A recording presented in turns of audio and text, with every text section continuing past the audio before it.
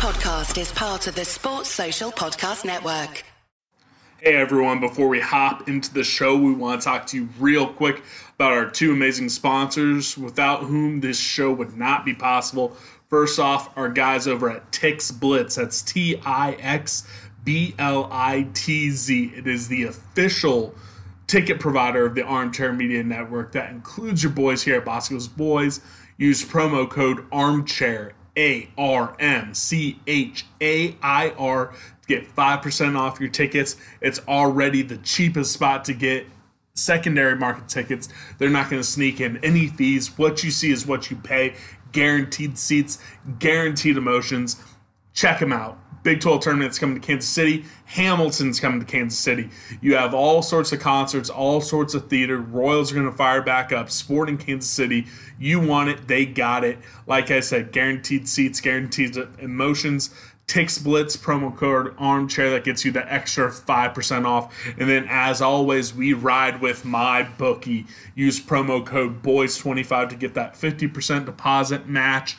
It is a good time to be over at MyBookie. They've already released Heisman odds for 2019. You can bet on Game of Thrones, March Madness. Build up that bankroll before it's March Madness time. You know you want to be betting on all the college basketball games.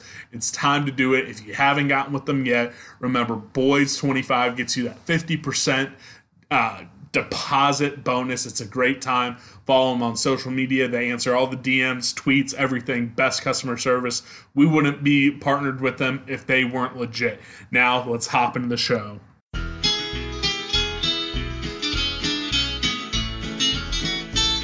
It's the moment of the evening every K-State fan enjoys. Settle down and pour a whiskey, crack open a LaCroix. Please put your hands together and make a little noise for your favorite Wildcatters, the handsome Boscoe boys. Ooh, Boscoe's boys. Come on, boys. All right, Boneheads, we have a very special guest, probably one of, if not our biggest guest to date. He was one of the godfathers of the rebirth of K-State basketball, part of the greatest recruiting class of all time, one of the highest rated commits ever to come to K-State. He was third team all Big 12. He was a freshman All-American, one half of the most prolific scoring duo in K-State, the second most prolific rebounding duo in Kansas State. He's a 6-year NBA vet.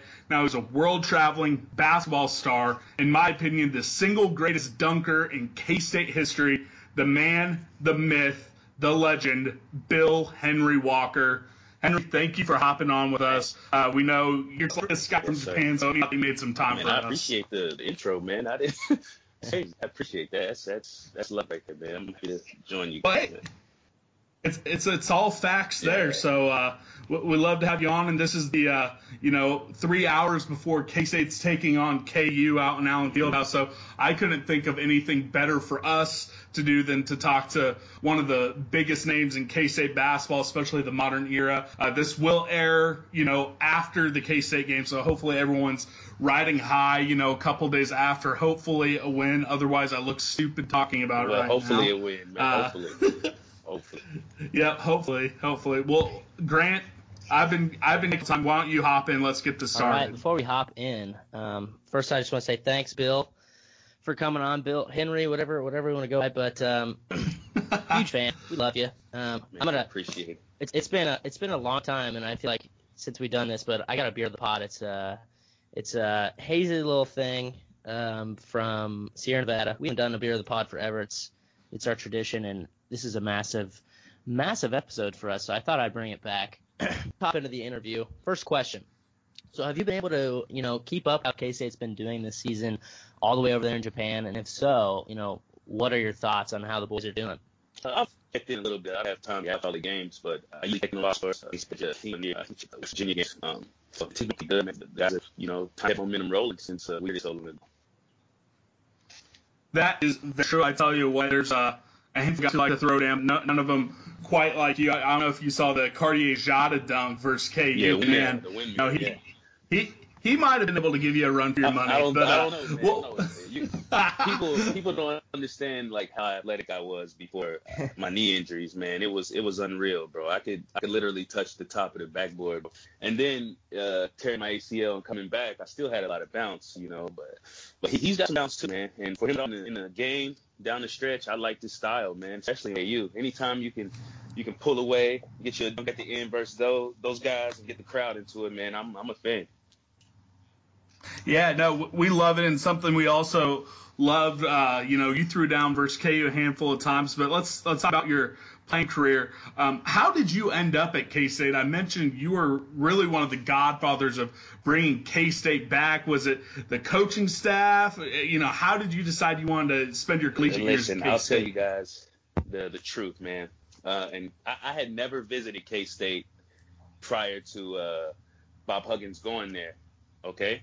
I never visited before I committed, but I had lived in Ohio since I was 13 years old. I had known Frank. I had known Coach Huggins for so long, and I had just wanted to play with Coach Huggins, like his personality. I needed that in my life, so I needed a strong leader, as you could say.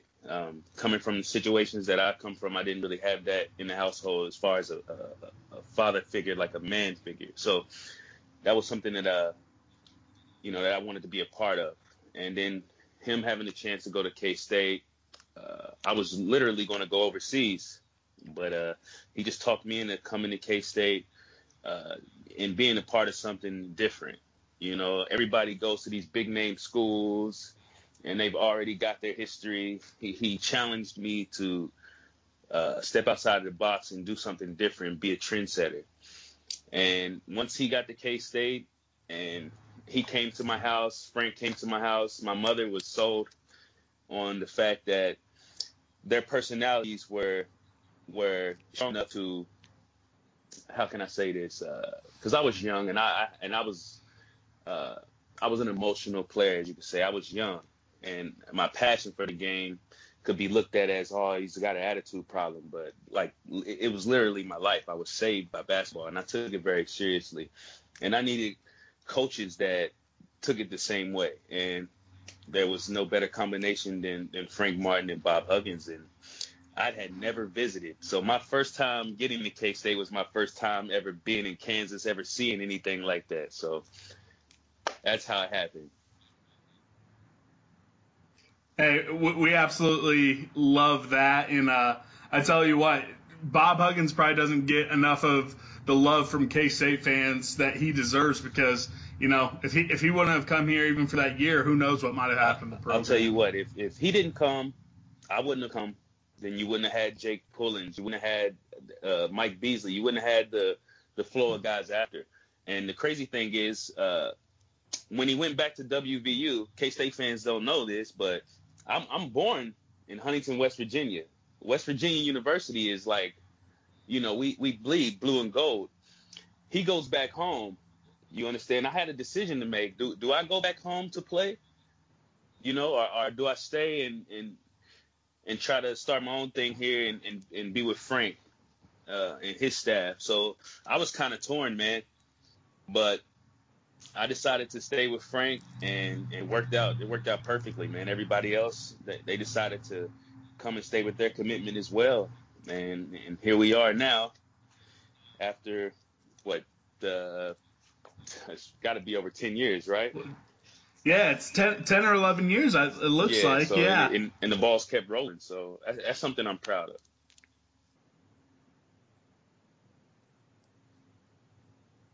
Grant? Sorry. Uh-oh. Grant, are you there? Jeez, come on, dropped, man. I was talking. I could hear you, but I was talking. Hey, we're Skyping in Japan. We're bound to have some drops. Scott, you mentioned it a couple times as you being, one of the godfathers of K-State hoops rebirth, and I could not agree more. Honestly, you were probably the most I've ever been excited for a player at K-State, because before you, the program was subpar and it didn't really exist in my heart, at least. But it's like a perfect segue for the next question. You played in the era of Michael Beasley and Jacob Pullen. Mike had one of the best statistical seasons in college basketball history, and Jake is probably considered, if not the greatest, one of the greatest 4-year players of all time at K-State. But in your time at K-State, you averaged 15 points a game and 6 rebounds, which is one of the best stat lines ever put up at the university. Have you ever felt like, what you did at K-State was overshadowed by being in the same recruiting class? All the time. I feel like the real K-State fans, the fans that were there during the time, they understand how important I was to the team, how important I was to the university. But I feel like I've gotten overshadowed. I didn't play there that long. Then having to play alongside probably one of the greatest college basketball players, freshman seasons ever. And then after we leave, Jake goes on to have an extremely successful career. I kind of get lost in the shuffle, but I still love K-State, man. And I just feel like I'm just a little underrated, but that's been the story of my life. I've been underrated, but I still continue to do work.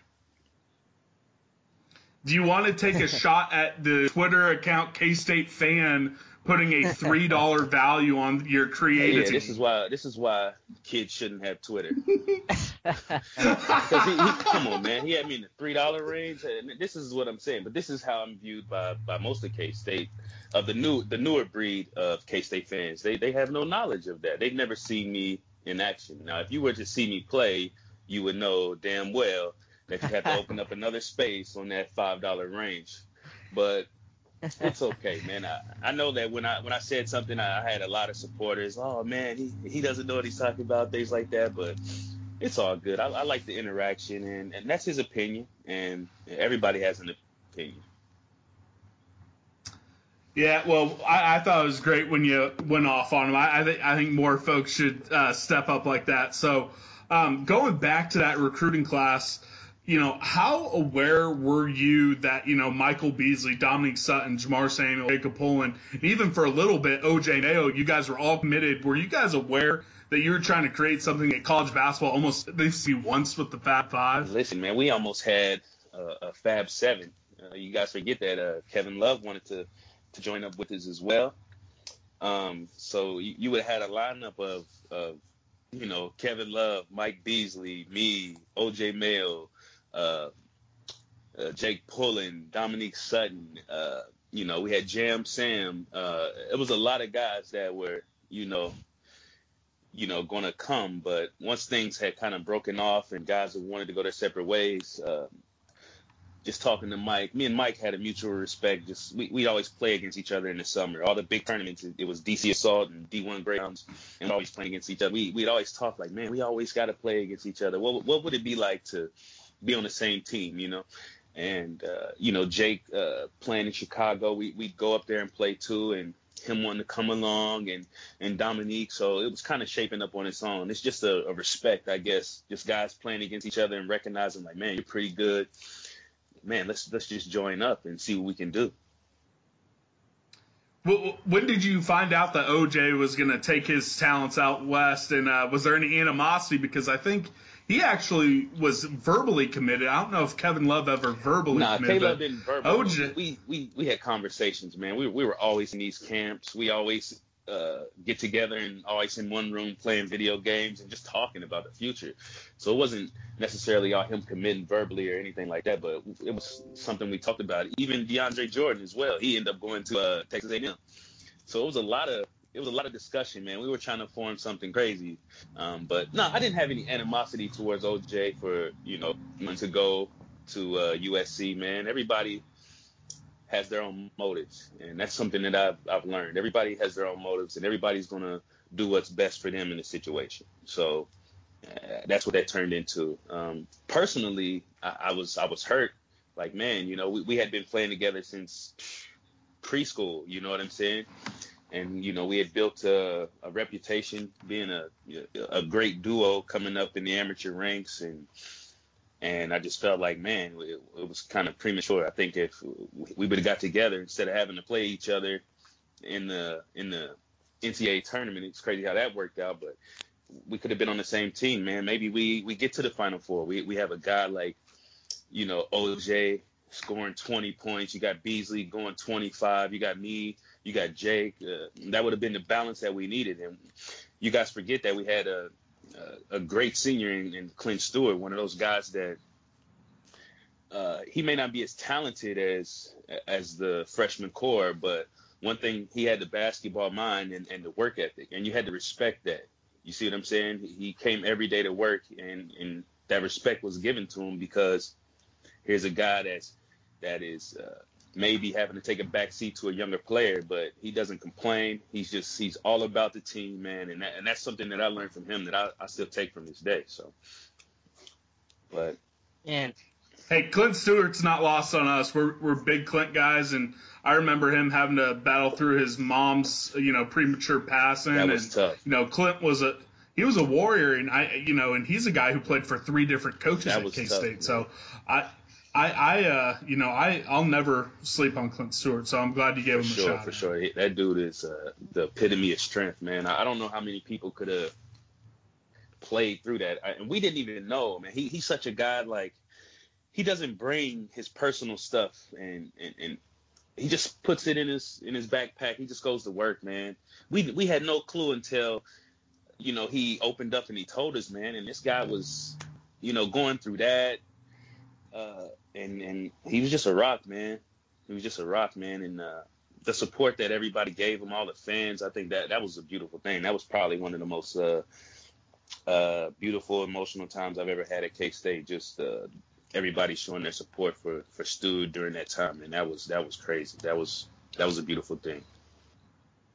yeah, that was one of the epitomes of the K-State family narrative actually playing out. For sure. And showing what it's about. Shout out to Clint Stewart. We definitely love him on the pod. Gonna pivot back to what we were talking about. So I forgot about the possibility of OJ, but I've never heard about Kevin Love being a possibility. That's super interesting. How you mentioned you guys talked, but how in touch were you with those other guys at that time in the rest of the class? It was an era before like social media and before texting and cell phones really took off. We all had cell phones, so we all kept in touch. But you have to remember, during the summer, after we played high school ball, we were traveling. We were playing on the AAU circuit, and so we were always together at these tournaments. So everybody's trying to put these big tournaments there, and they're Nike, Reebok, Adidas affiliated. Everybody was just coming together just to see the best guys play. So we were always around. So we were either playing against them or watching, or we got the next game. So we were always in close vicinity. So that's awesome. Now I'm just daydreaming about I was a kid like in middle school when all this was happening, freshman year in college, and it's great to relive this stuff. So let's get back. So now you actually played a semester early. You came on campus, you came in and started playing a semester early. Was that always a part of the plan? How did that come about? I got ruled ineligible in Ohio when I was in high school. They ruled me ineligible. A school I was at prior to me coming to Cincinnati forged a bunch of documents. So we go to the Ohio Supreme Court. We provide the evidence that this stuff is forged. They don't want to hear it. That was my first experience with the justice system not being blind there. But they ruled that they didn't want to see the evidence and stuff like that. So my next decision was either I was going to go overseas. I took an accelerated course. I really only needed like 2 credits to graduate. I tested out of a bunch of stuff early in high school. Only needed 2 credits to graduate. And I was thinking about going overseas. The NBA had that rule about going from high school to pro. I think that was 2005. I think that was the class of Gerald Green and those guys. They were the last to jump. So they screwed it up for all you guys. Yeah, and that's a whole nother case for a whole nother day. But I was deciding to go overseas or, go to K-State with Hugs. And the day before I was deciding, because I had it in my mind, like, man, I'm not really thinking about going to college to play ball. Hugs calls me and convinces me that, listen, the best thing for you to do is just to come to K-State. You'll still be in America. You'll be showcased on TV. That way it doesn't look like you're somewhere hiding in Europe. Nobody can really see you. And that kind of what propelled me to go to K-State for that semester. Well, let's get into that. I mean, you got off to what we remember as a pretty hot start during the 2007 season. You started playing the second semester. What do you remember about that team under Bob Huggins and, really being the first glimpse into the new age of K-State basketball? We were really raw. And we were really raw. But we were feisty. I remember the guys, Lance. We had Big Dave Hoskins. We had Big Jason Bennett. We had Serge Felly. Jason Bennett had the longest neck of any human I've ever met. He was the tallest man I've ever been around. This man was like 7'3". He was long. My man Akeem. Oh, yeah. That was a fun year. We were long. We were all about the same size, but we had a lot of heart, and that's what I remember. And then I just remember like pretty much playing in Texas A&M. Like that game like changed my life. That's when I hurt my ACL and had to sit out the rest of that year at rehab. So that year is pretty like it started off great, and then it just had a huge disappointing moment for me. That actually was our next question. Did you know immediately when it happened, or when did you come to the realization? Well, I as I remember, I was going to the lane and I did a jump stop, and as I jumped and I was landing, I just felt my knee on fire, like it was a burn. I knew pretty much instantly, like, oh, that's not normal. That's not a normal feeling at all. And it was just pain, man, shot through my leg, and then I could just see like Coach Hugs. And I kind of knew, like, right then and there when they came out and kind of tested it and I saw his face, I was like, oh, man, this is bad. This is bad. Oh, man. My memory of that moment is I was sitting in my room and I had one of those little baskets that you hook on the top of your door. And I was shooting shooting a Nerf basketball, and I was listening to it on the radio. And I was so pissed because I was like, he's done. Yeah, man. We finally get Bill Walker, a 5-star recruit. K-State basketball's turning around, and he tears his ACL. And I remember being devastated. But that team that year ends up finishing 4th in the conference. You get to 20 overall wins and 10 conference wins. You become one of the first Power 5 conferences ever to finish with 20 overall wins and 10 conference wins left out of the tournament. What was the mood like on Selection Sunday, amongst the team guys, and Bob Huggins? The guys they were kind of devastated, man. Putting in that amount of work that they put in to change the culture, finish 4th in the Big 12, and then not get invited to the big dance, having to go to the NIT. It was tough on the guys, man, especially just knowing that, you got this goal that you put out there and you work and you feel like, man, we put enough work in to where we should classify, right? And then they just skip over you because of whatever reason. So it was tough, man, but it just goes to show, man, that we needed to put in some more work. Yeah, I actually was at both NIT games, and for better or worse, K-State fans really, had a good atmosphere for those NIT games. So as someone who was as young as me, I didn't remember K-State in postseason play at all. So after the initial devastation, I really kind of turned it around. Yeah, I mean, that's pretty much what it is. It's like, but hey, we're still playing. And for the first time in a long time, the K-State fans have something to be excited about, and that's just how the guys took it. Yep. So here's another thing, and it was probably, at least in my head, the first time I remember something that would be called a viral sensation. It was the video that got turned into a GIF of you eating popcorn on the bench for that NIT game versus DePaul. At what point did you realize, hey, this is kind of blown up, this has gone viral, and like, was viral even a thing? It wasn't, but I think I should be credited with the start of the GIF boom. But I don't even remember how that even happened. I was just on the bench, man, and it was a long game, and like, you guys don't understand, like, when you play those ESPN games, there's TV timeouts, there's all type of stuff. And I had rehabbed before that game going out there, and I was, I was starving. And I just had got some popcorn. I didn't even know anybody was watching me. I'm towards the end of the bench, but and I'm just enjoying the game, watching the game like everybody else in there. And it just so happens that ESPN decided to do a close up, and I'm sitting there, munching on popcorn like nobody's watching.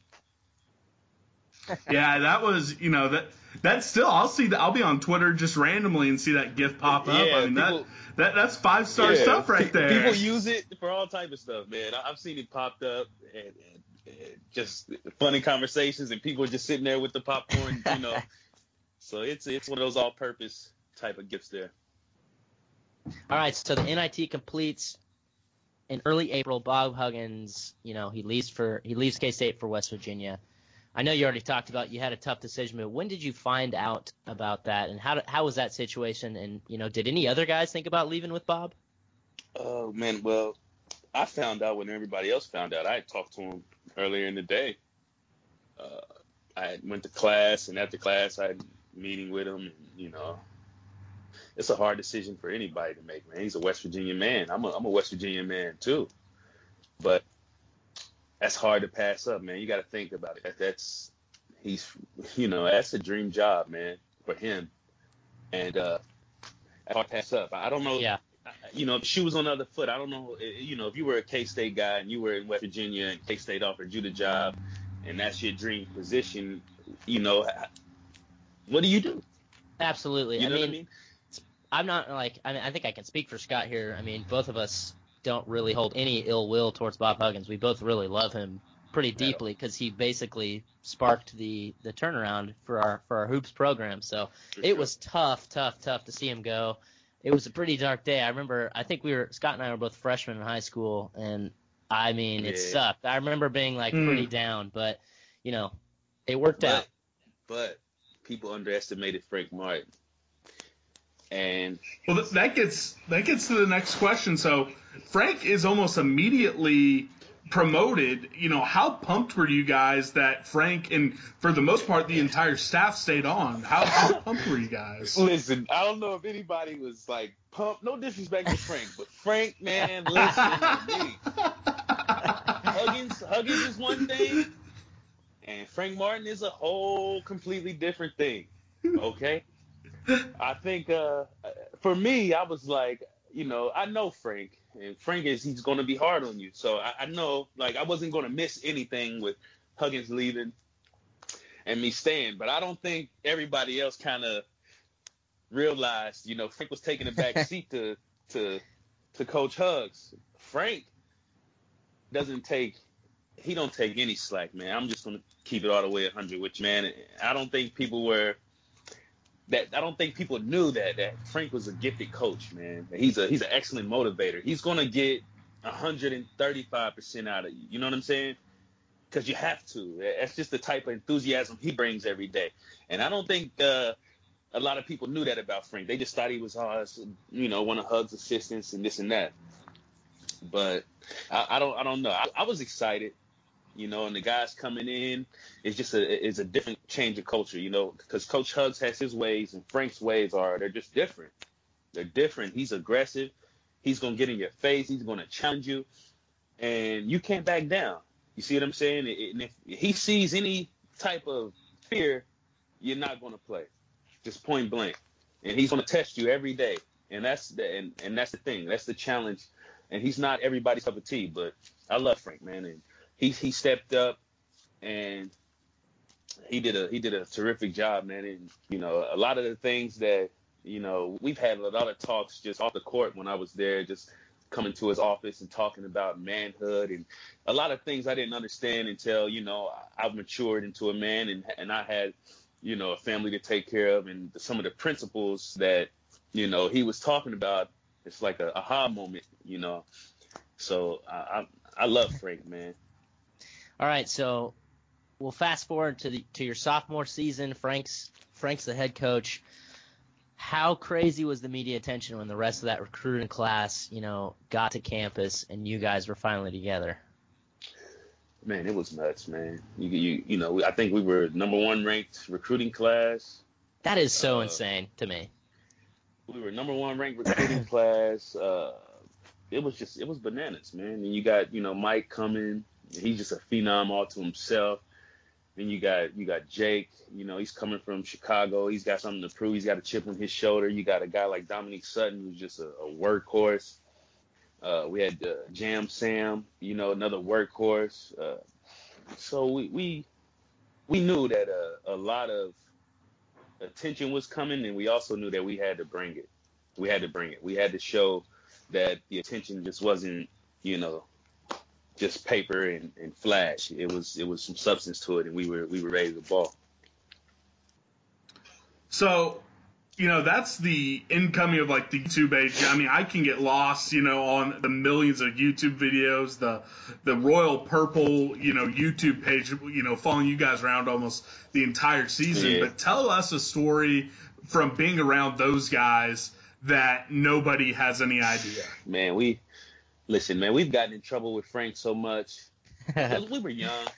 I remember I think it was me, Mike, Jake, Jam Sam. We went to the football field. They got those carts where they wheel off the injured players. We had a great idea of just riding around in the carts on the field for a little bit. So we do that, park the carts, and as we're walking back to Bramlage, man, we just see Frank just nodding his head. And if you've ever been around Frank, he's a big, strong guy, man. He's just, him and Scott are up there at the top just watching us. And as soon as we come up to Bramlage, Scott gets us. We had to run the stairs of Bramlage. It was a bunch of little things like that. Frank was always around, man. Always. Coming up to the dorm, checking on you. He was involved, so. And he was a first-year coach. Didn't want anything to go wrong with his watch, so he always had a watchful eye over us. But there's a bunch of stories about just us being in the film room. I remember one time we were watching film. Mike is sitting next to me, and I told Frank, don't turn the lights off because you turn those lights off, I can't promise that my guy isn't going to doze off. Frank hits the lights, flip. I just see Mike, just leaning back into the chair, getting comfortable. So I start nudging him. Hey, bro, don't do it. Don't do it. We get into the film, and then I had focused up on the film, and Frank asked a question to Mike. Mike's back there, knocked out. I nudged Mike. He gets up like, yeah, we got a rebound, coach. Frank goes nuts. And Frank has a very extensive vocabulary as well. He's not a cusser. Like, you would think he's a cusser, but no. He's using words like imbeciles and things like that. So me, Mike, Jake, they're all in trouble. Because if one of us got in trouble in that freshman class, it was like, it was all of us. All of y'all are he was just trying to bring that camaraderie and that togetherness. And I just remember us having to go run for that, and it was just a lot of things like that. It just, him just trying to mature as fast as he could for me. Man, Scott, I don't know if you have your video on, but watching Bill tell these stories is much funnier than just listening to them. I can actually see both of you, so it's weird. I've enjoyed it, and I tell you what, nothing brings a smile to my face like seeing this guy tell these stories. And the only shame is that we don't have any of the teammates on at the same time to cooperate. Listen, Jake Pullen, if you ever get to talk to Jake Pullen has all. We tried, man. Listen, he has all the stories, bro. You're gonna have to get in his ear. Listen, Jake is the reason I have a fake tooth. Now. All right, time out. You have to tell us that story. You have to tell us that story. Know where we had this bright idea, man. We ain't got BB guns, right? It was a terrible idea, bro. Terrible idea. And I can't remember the dorm name, but we're all on the top floor, so they kind of isolated us. So the whole floor is pretty much ours. And we had gotten to this thing where we were just busting each other's room, and we would just light each other up. Jesus. Yeah, so we were stupid, man. So one morning we come back from like a 4 a.m. workout, and I'm like, you know what, I'm gonna get the jump on them because they're not ready today. You know, everybody's tired. Jake is thinking the same thing. So as I come out my door, I see Jake peeking out his door. So I'm like, oh, so we just start letting off at each other. One of the BBs ricochets off the wall, hits me in the mouth, man. I didn't feel it, but I looked down and my tooth is on the ground. I'm feeling my lip, man, and I got a BB lodged in my lip. Long story short, I gotta go to the trainer. My tooth, Frank. What in the hell? You guys shooting? How he just breaks it down. How smart is this? You guys are in the hallway. Let alone you just worked out. You should be sleeping, getting ready for class. You guys are shooting BBs down the hallway. What if you get hit in the eye? What am I going to tell your moms? What am I going to tell you? It's one of those things, and I to this day, man. That's why to this day I've never played with BB guns since then, man. But Jake got me, man. That was the end of the great BB war right there. My God. Oh, man. We're going to have to get – we tried to get Jake on. He was back from Madison, Manhattan, and, he's a busy guy, so I'm not blaming. But when we eventually get Jake on, I'm going to have to bring that up to him. Jake, man, Jake, he's got all the stories, bro. He's got all the stories, man. All the stories. Jake knows them all. And he's got the years after us as well, too, so – Jake's got all the stories, man. All the stories. We actually played with each other in Croatia a couple years back. Won a Croatian league title. Made it to the EuroLeague top 16 tournament and things like that. So we were together just reminiscing about a lot of that stuff, man. And Jake has all the stories. Some of the stories that I even forgot Jake has, man. So that's the guy. If you want to know the backstory, Jake is the guy. He's got all the goods. Bill, he shot you in the head, man. Exactly, man. It could have been, thank God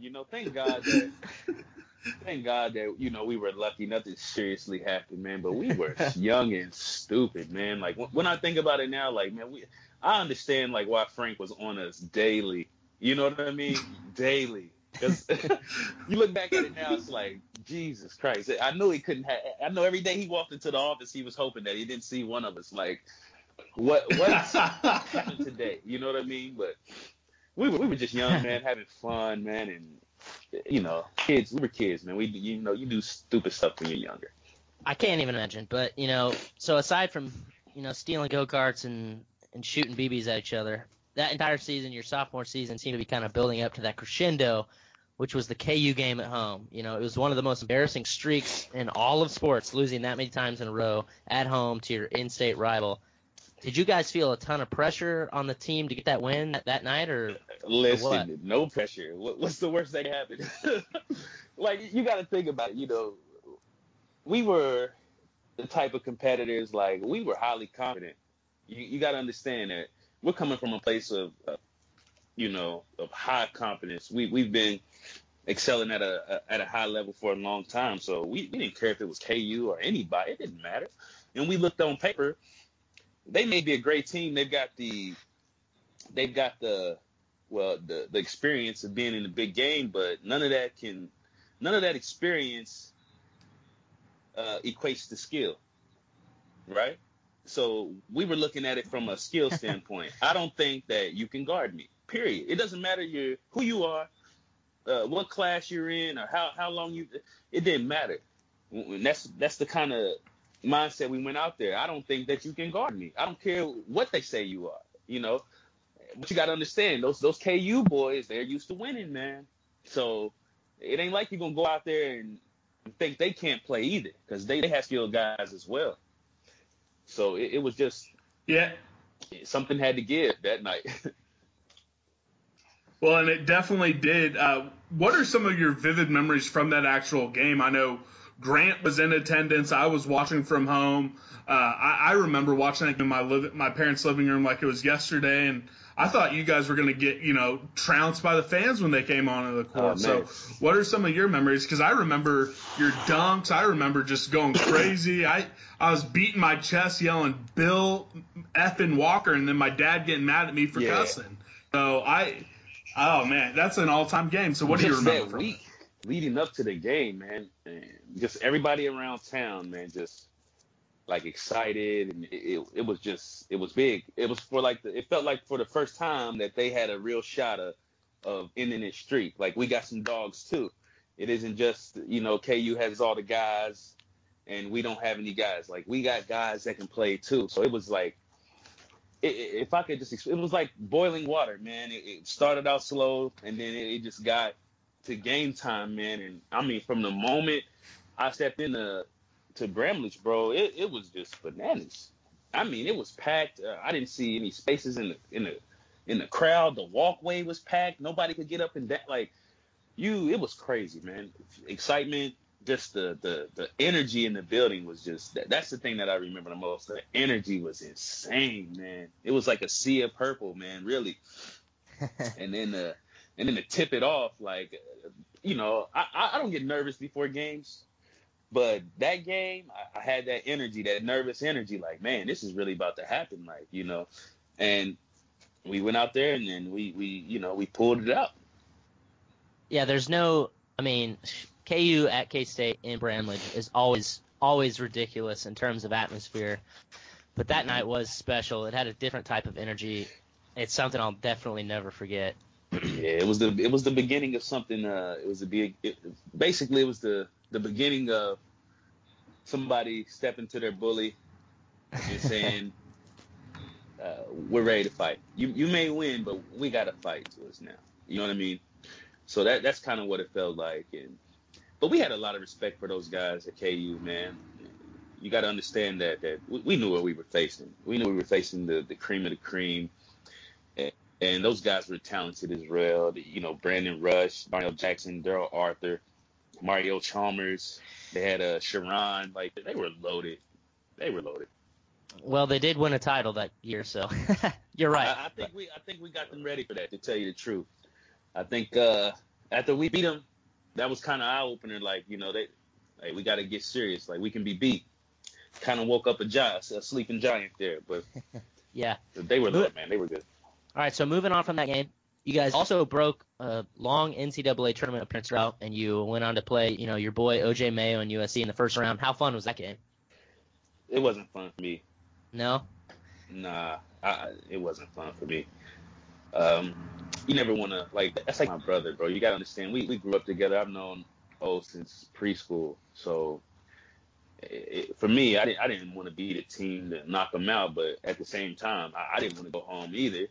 Mike, the guys, we didn't want to go home either, but it was just one of those things. I didn't have fun in that game, and it was just business, though, man. We just had to go out there, and it was either us or them, and we kind of took it to them. So it sounds like your NCAA tournament experience wasn't a lot of fun, because just a couple days later, you have that devastating loss to Wisconsin.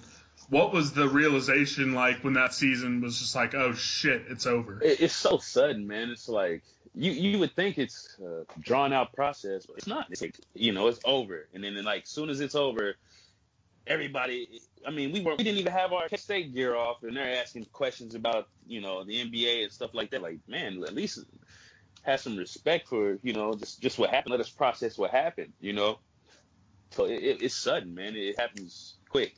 And, looking back, man, for me, I don't know, things would have went differently had I not gotten hurt. And I would have stayed in that position. I would have stayed a year. But getting hurt kind of had to accelerate my plans. I had to, get to the NBA before I had another injury. I wasn't able to take that opportunity.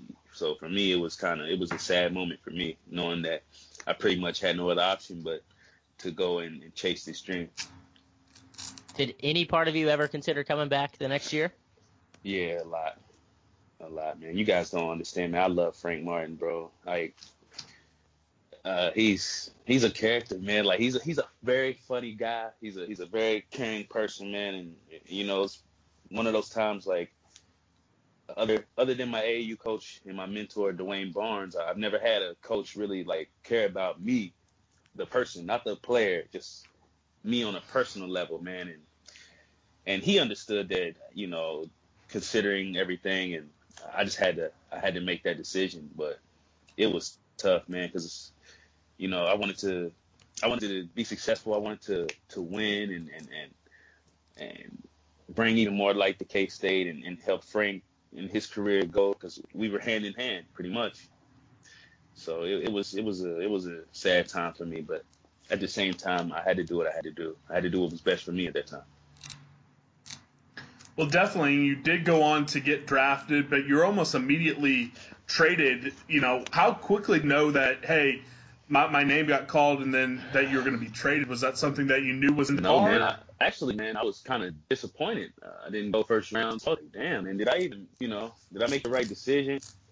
Then the Wizards drafted me, but I got a call from Danny Ainge saying that, I would be a part of the Celtic family. So I pretty much knew before I got drafted by the Wizards that I was being traded to Boston. So this is something I'm super blind to. What is life like in the NBA like? We've had NFL guys on who talked about what life is like being in the NBA as opposed to, the college game. What's it like in the NBA? You got to look at what a college game is. It looks like everybody's just running with their head cut off, right? Yeah. The NBA game is everything's more controlled. Guys are precise. You got to understand these are professionals. So they're not wasting any movements. That's why people think, the college game's more exciting. These are amateurs. They don't know what they're doing. You know what I mean? We were all just literally, we were out there just playing off athleticism and just our knowledge of basketball then, right? So the oldest person on your team is probably 23, right? You go to the NBA, and I'm 18, 19, and we're around men with families, married men, grown men with businesses, things like that. This is a whole different world. You understand?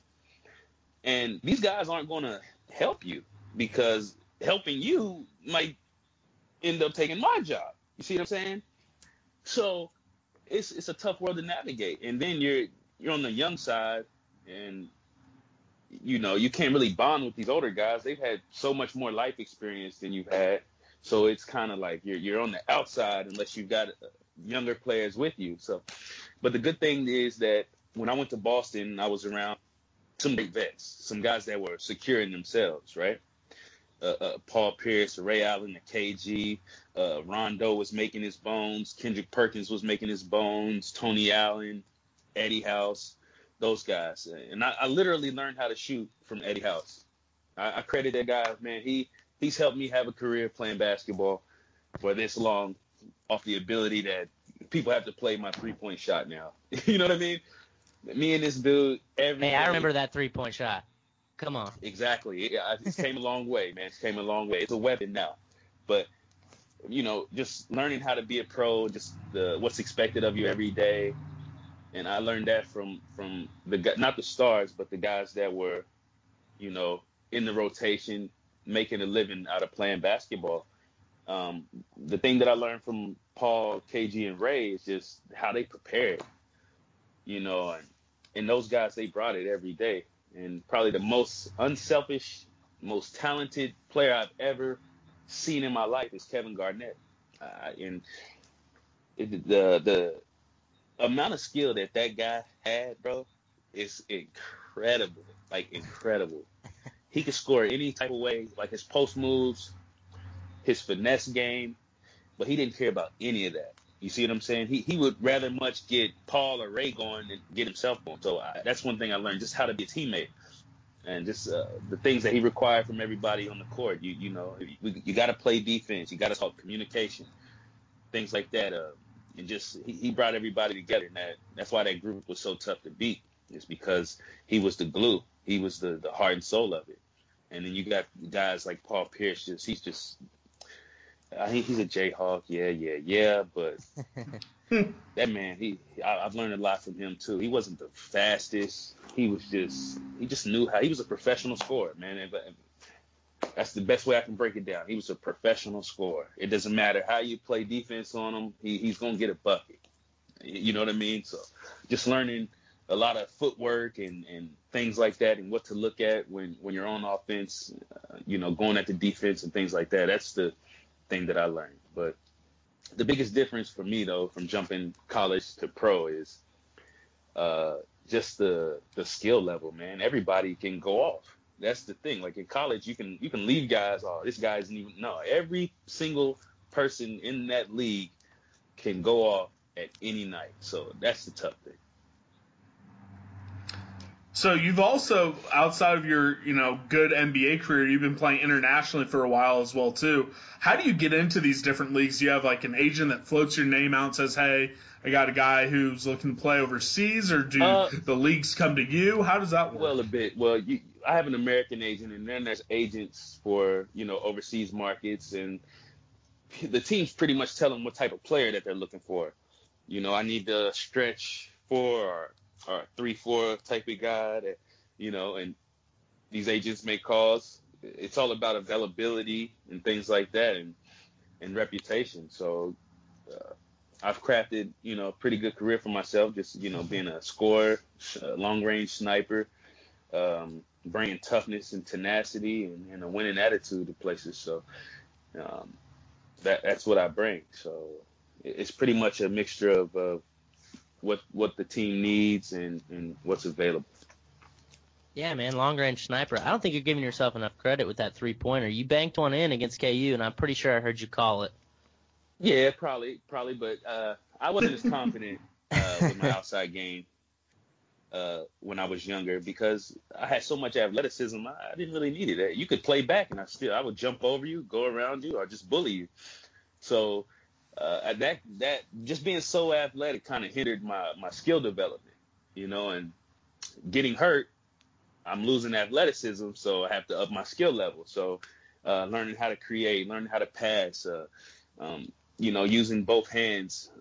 I think I play left-handed. I shoot right, but I'm mostly left-handed. Just evolving as a player. So what's your favorite place or country that you played in outside of the United States? Well, I've played in the Philippines a lot. I like it over there. I would say probably the Philippines, man. Just the fanfare, the competitiveness of it, the style of the league. It's a real physical league, and they pay on time. So that's always a plus. Man. That is always good. So I'm sure there's a ton of major differences between playing in the NBA, the G/D League, and internationally. But what is something that, the average, 26-year-old who lives in Kansas City, Missouri has no idea the difference between the three of them? Well, G League, you're not getting paid. You probably can make more money working at McDonald's than you can playing in the G League. I don't know. They probably up the salaries a bit, but it's not major. You're just playing for the chance to be seen and possibly get to the NBA. But the competitiveness of the G League, man, you're getting top guys there too. NBA is just a whole different animal itself. It's like being out in the jungle, man. Any creature you come across could potentially harm you. So that's the NBA. Everybody's that's a whole different ball game. Being overseas is a lot tougher. Just the language barriers. Then the game is not. It's not tailored for us to be successful. How should I say? They have certain rules on catching and dropping the ball. You can't catch and run like you can in American basketball. There's certain rules that they put in that takes away from the athletic advantage. And then not all countries are bad, but playing in Europe, there's a lot of horror stories where you can go online, and you guys can check now. You can go on FIBA. They have court cases backdated from years ago from teams refusing to pay or refusing to honor contracts. So it's a tough situation going overseas, man. And then just being away from your family and just the demand that they put on your body, because some places practice 2-3 times a day. You don't have the recovery facilities you would in America or in certain countries or with bigger clubs. You understand? So that's interesting. So before we wrap this one up, we gotta ask about the infamous story about you on the sideline relieving yourself in a towel. Yes. Give it to us straight. This happened Okay. 100%, right? Yeah, it happened. No. I'm gonna give it to you 100%. I have a problem with dehydration, right? So you may hydrate faster than I hydrate. It may take me 2 or 3 days to hydrate for one game. So I have to drink water, endless amounts of water, right? So during the game, I'm usually good. I'll go before, and like I told you, we were playing this ESPN game. So I'm on the sideline. I'm like, hey, man, Frank, let me use the bathroom real quick. He's like, fuck no. Get in the game. But I'm like, coach, like, just give me 5 minutes. No, let's go. So I'm in the game, man, and I'm like, oh my God. Timeout happens. I gotta get to the sideline, so I just get a towel. That's what I'm thinking. Like, I'm not gonna, pull my junk out in front of the whole Bramlage. You know what I'm saying? So I'm like, fuck it. I'm not gonna run and miss the game. I don't want to miss any game time. So here we are. I use the towel, and here we have history. But that is history, listen, right there. what should be honored is my dedication Absolutely. for the team. Oh, 100%. 100%. That's kind of cold from Frank, honestly. Yeah, Frank, he was stone cold, man. I was messed up, but hey, it was. I don't really care about it, man. One thing about it, a lot of people, make jokes about it, this and that, but it was funny to me. I really don't care. That just goes to show you. That goes to show you my mentality of people don't understand. I'm sick about basketball. There was no way. And once I got in that game, that I was coming out of that game. You understand? And it's a big game versus Oregon. We needed to win. So it's just, just trying to think of something in the spur of the moment.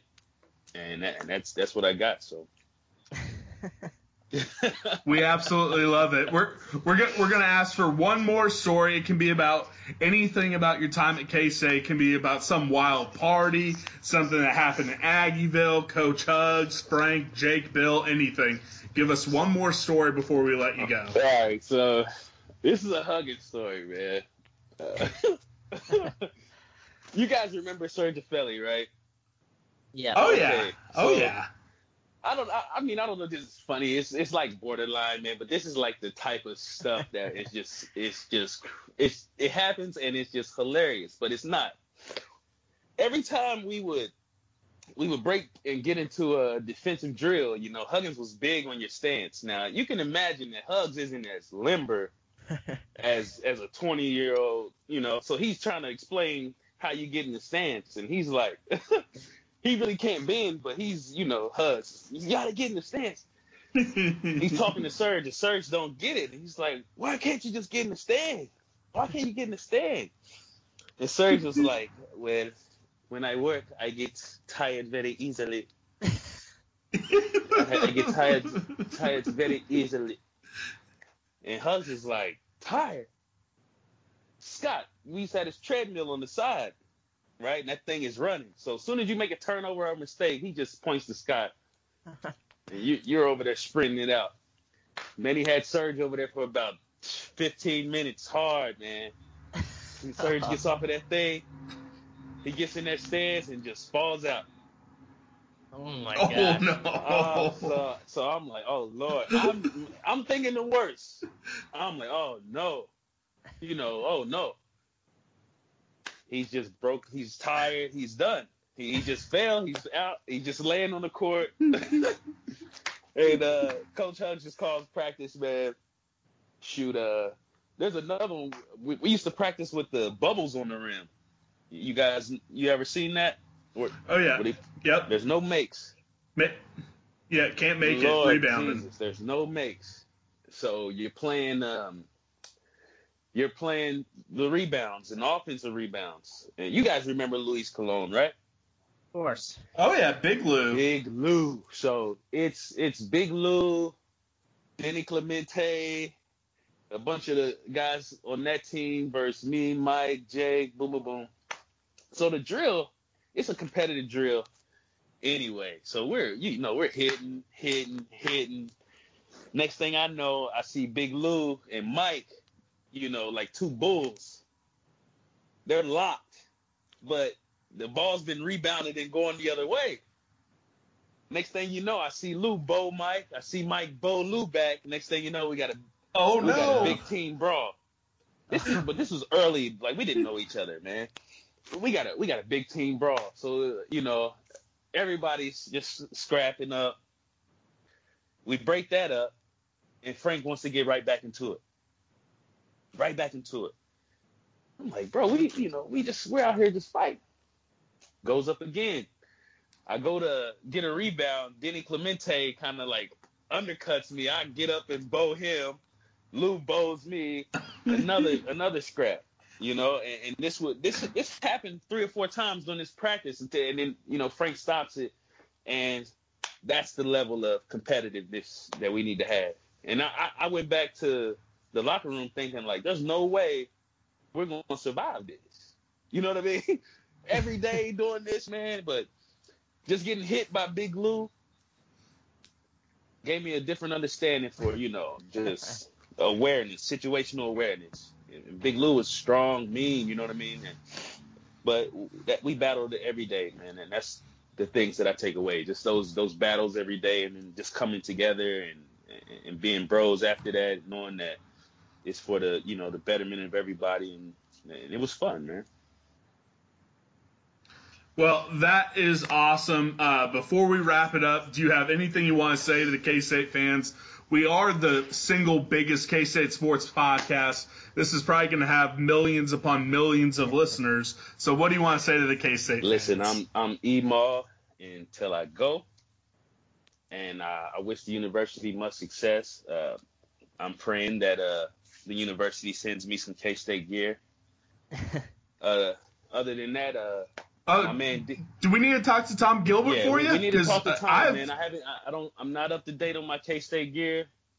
I don't know who to call, but tell Tom to get in touch with me. Me and Tom go way back. And other than that, okay, I'll let him know. Yeah, and other than that, man, Dean Wade, man, I just heard that he got injured. He's in his senior year. So hopefully, he has a speedy recovery, man. He's been having a great season. I actually saw some video of his highlights during his K-State career, man, and hopefully he can get back, man, because you never want to go out like that. But big shout out. He's been fighting through it. So. Yeah, big shout out to those guys, man, and the guys. Barry Brown, he's been balling this year. Xavier Sneed, Case Stokes, those guys, just keep it up, man. You're gonna have to rally for your guy, and you guys got a big game tonight. Hopefully, you guys can get it done. But man, I'm proud of the guys in purple, man, and much success going forward. All right. Well, thank you so much for coming on. We hope we can get you on again. If you're ever in the Midwest, we'd love to do this in person so we could buy you a couple libations and we wouldn't make you use a towel. Thanks for having me. Thanks for coming on. So yeah, that was beyond fun. I want to give a sincere thank you to Mr. Henry Walker for coming on the show. You're more than welcome back on anytime. Yeah, and being in person show would be amazing. We definitely got to, man. We definitely got to. Again, thank you guys for allowing me to grace your platform. And anytime you guys want to do another one of these, you guys want to talk hoops or anything else, man, just let me know, man. I'm at your service. We definitely will. Best of luck for the rest of your season over in Japan. Have a good rest of it's Tuesday over there, right? I think so. See, that's the thing, man. I have no clue what day it is. I just know the time. Yeah, it's Tuesday, the 26th over here, 9:03 a.m. Well, perfect. You have a great one. Thanks again for hopping on with us. And you are the godfather of the rebirth of K-State basketball. Appreciate it. And we'll make sure anyone who disrespects you, send them my way, and I'll take care of them. I appreciate it, man. All right, have a good one. You're a $5 player on Boscoe's boys. That's for sure. Hey, listen, man. I'm gonna tell you what. I'm gonna go back to his page, and I'm gonna let him know that I'm a godfather. I've been called the godfather of the rebirth. Put some respect on my name, man. Hey, you do it, and we know him. I'll shake him down the next we see him in Manhattan. Oh, it's all fun, man. He doesn't know, man. See, that's one thing you have to let the young kids talk, and then you find out how much they know. He doesn't know a lot. Now we'll have to give him some shit. Clint's a good guy though. For sure. He just gotta brush up on his K-State history a bit. Yeah, that's right. He'll be all right. My guys, man. I agree. All right. Thanks, Bill. Thanks Go again. Cats. No problem, man.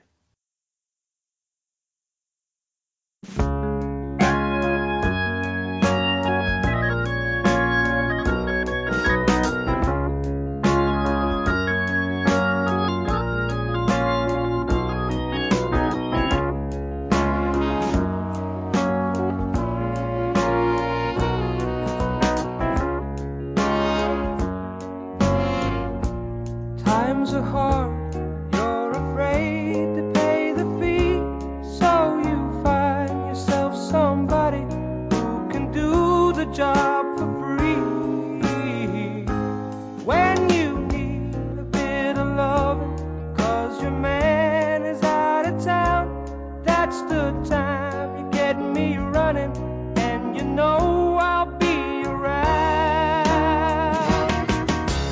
I'm a fool to do your dirty work, oh yeah. I don't wanna do your dirty work no more. I'm a fool to do your dirty work, oh yeah. Light the candle, put the lock upon the door. You have sent the maid home early like 1,000 times before. Like the castle in his corner in a medieval game, I foresee terrible trouble, and I stay here just the same. I'm a fool to do your dirty work, oh yeah. I don't wanna do your dirty work no more. I'm a fool to do your dirty work, oh yeah.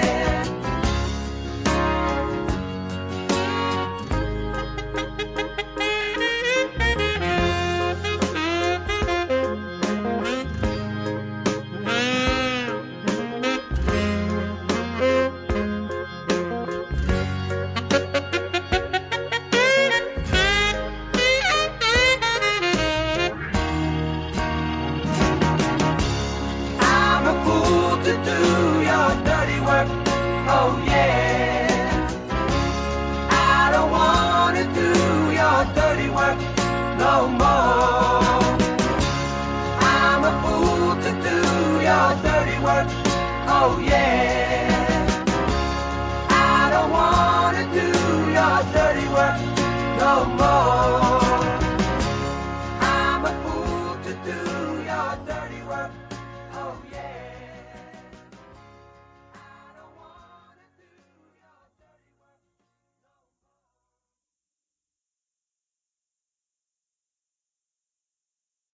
Sports Social Podcast Network.